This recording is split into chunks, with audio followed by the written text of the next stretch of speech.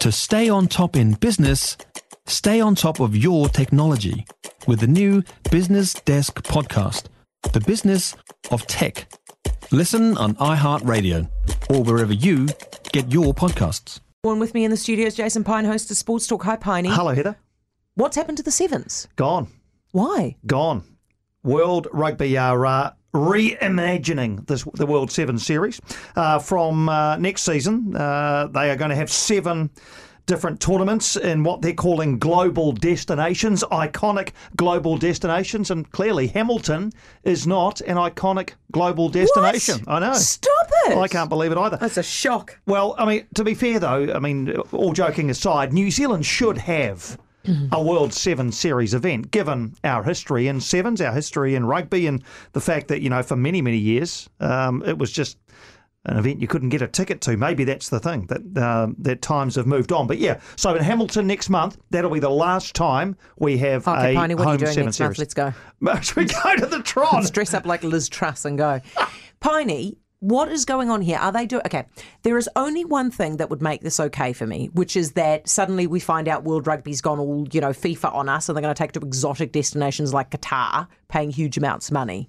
Is that what's happening? I don't know. I don't know what the situation is, because if they want to drive new revenue, then having fewer tournaments doesn't make as much sense as increasing the number of tournaments, right? And in their press release, and you can only take these things for what they are, they talk about chasing a younger and more global audience, you know, bringing new fans to the game. Remember, Sevens now is inextricably linked to the Olympic Games as well. Yeah. So there's that factor as well. But look, We haven't lost it because we've become all teetotally, have we? No.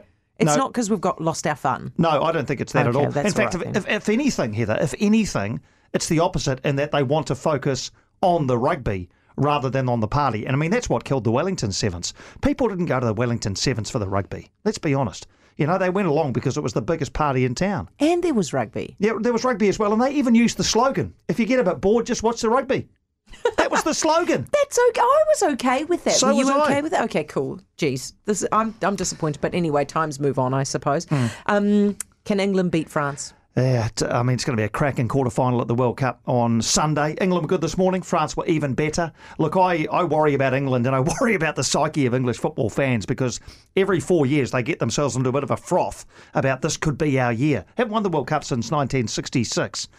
It's coming home. They start to sing it. They start to hum it. They start to, you know, to bellow it from the rooftops. France are a good team, Heather. They are a very good team. I just worry about England on Sunday against them, but I've been wrong many, many times in the past. I'd love to see England go a bit further, but I get the feeling that France might take them out on Sunday. England played Senegal this morning, Yep, yeah? And yep. who did France play? France played Poland. Oh, yeah. Yeah, and both cruised through in relatively straightforward fashion. But I want to run something past you which you weren't prepared for, Please. but probably means that we're going to get your real take on it rather than you overthinking it, okay?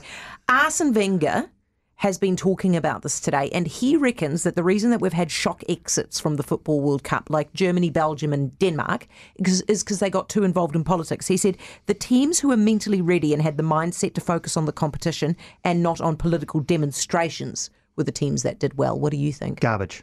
Why? Absolute garbage. You're telling me that the reason Germany dipped out of the tournament was because they put their hands over their mouths That's what during he the team thinks. photo? That's what he Are you thinks. honestly That's why telling me Japan that? beat them. Arsene Wenger's on FIFA's payroll. He is sitting there in Qatar in one of those big comfy chairs, answering questions and trying to deflect anything away from the fact that this World Cup should not be there. It has been a good tournament in terms of the football we've seen. No crowd trouble because there's no alcohol. Yeah. But if he's honestly saying that the teams who have dipped out are the ones who have been, more politically active, he's dreaming. Well, his argument falls over with England, doesn't it? Because, those guys are so political up to their eyeballs. Yeah, Harry and Kane, look where they are. Harry Kane, the captain of England, was very, very, enthusiastic in his wanting to wear the armband.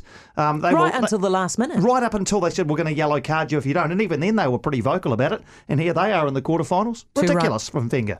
Thank you, Piney. I appreciate that. Jason Pine, Sports Talk host.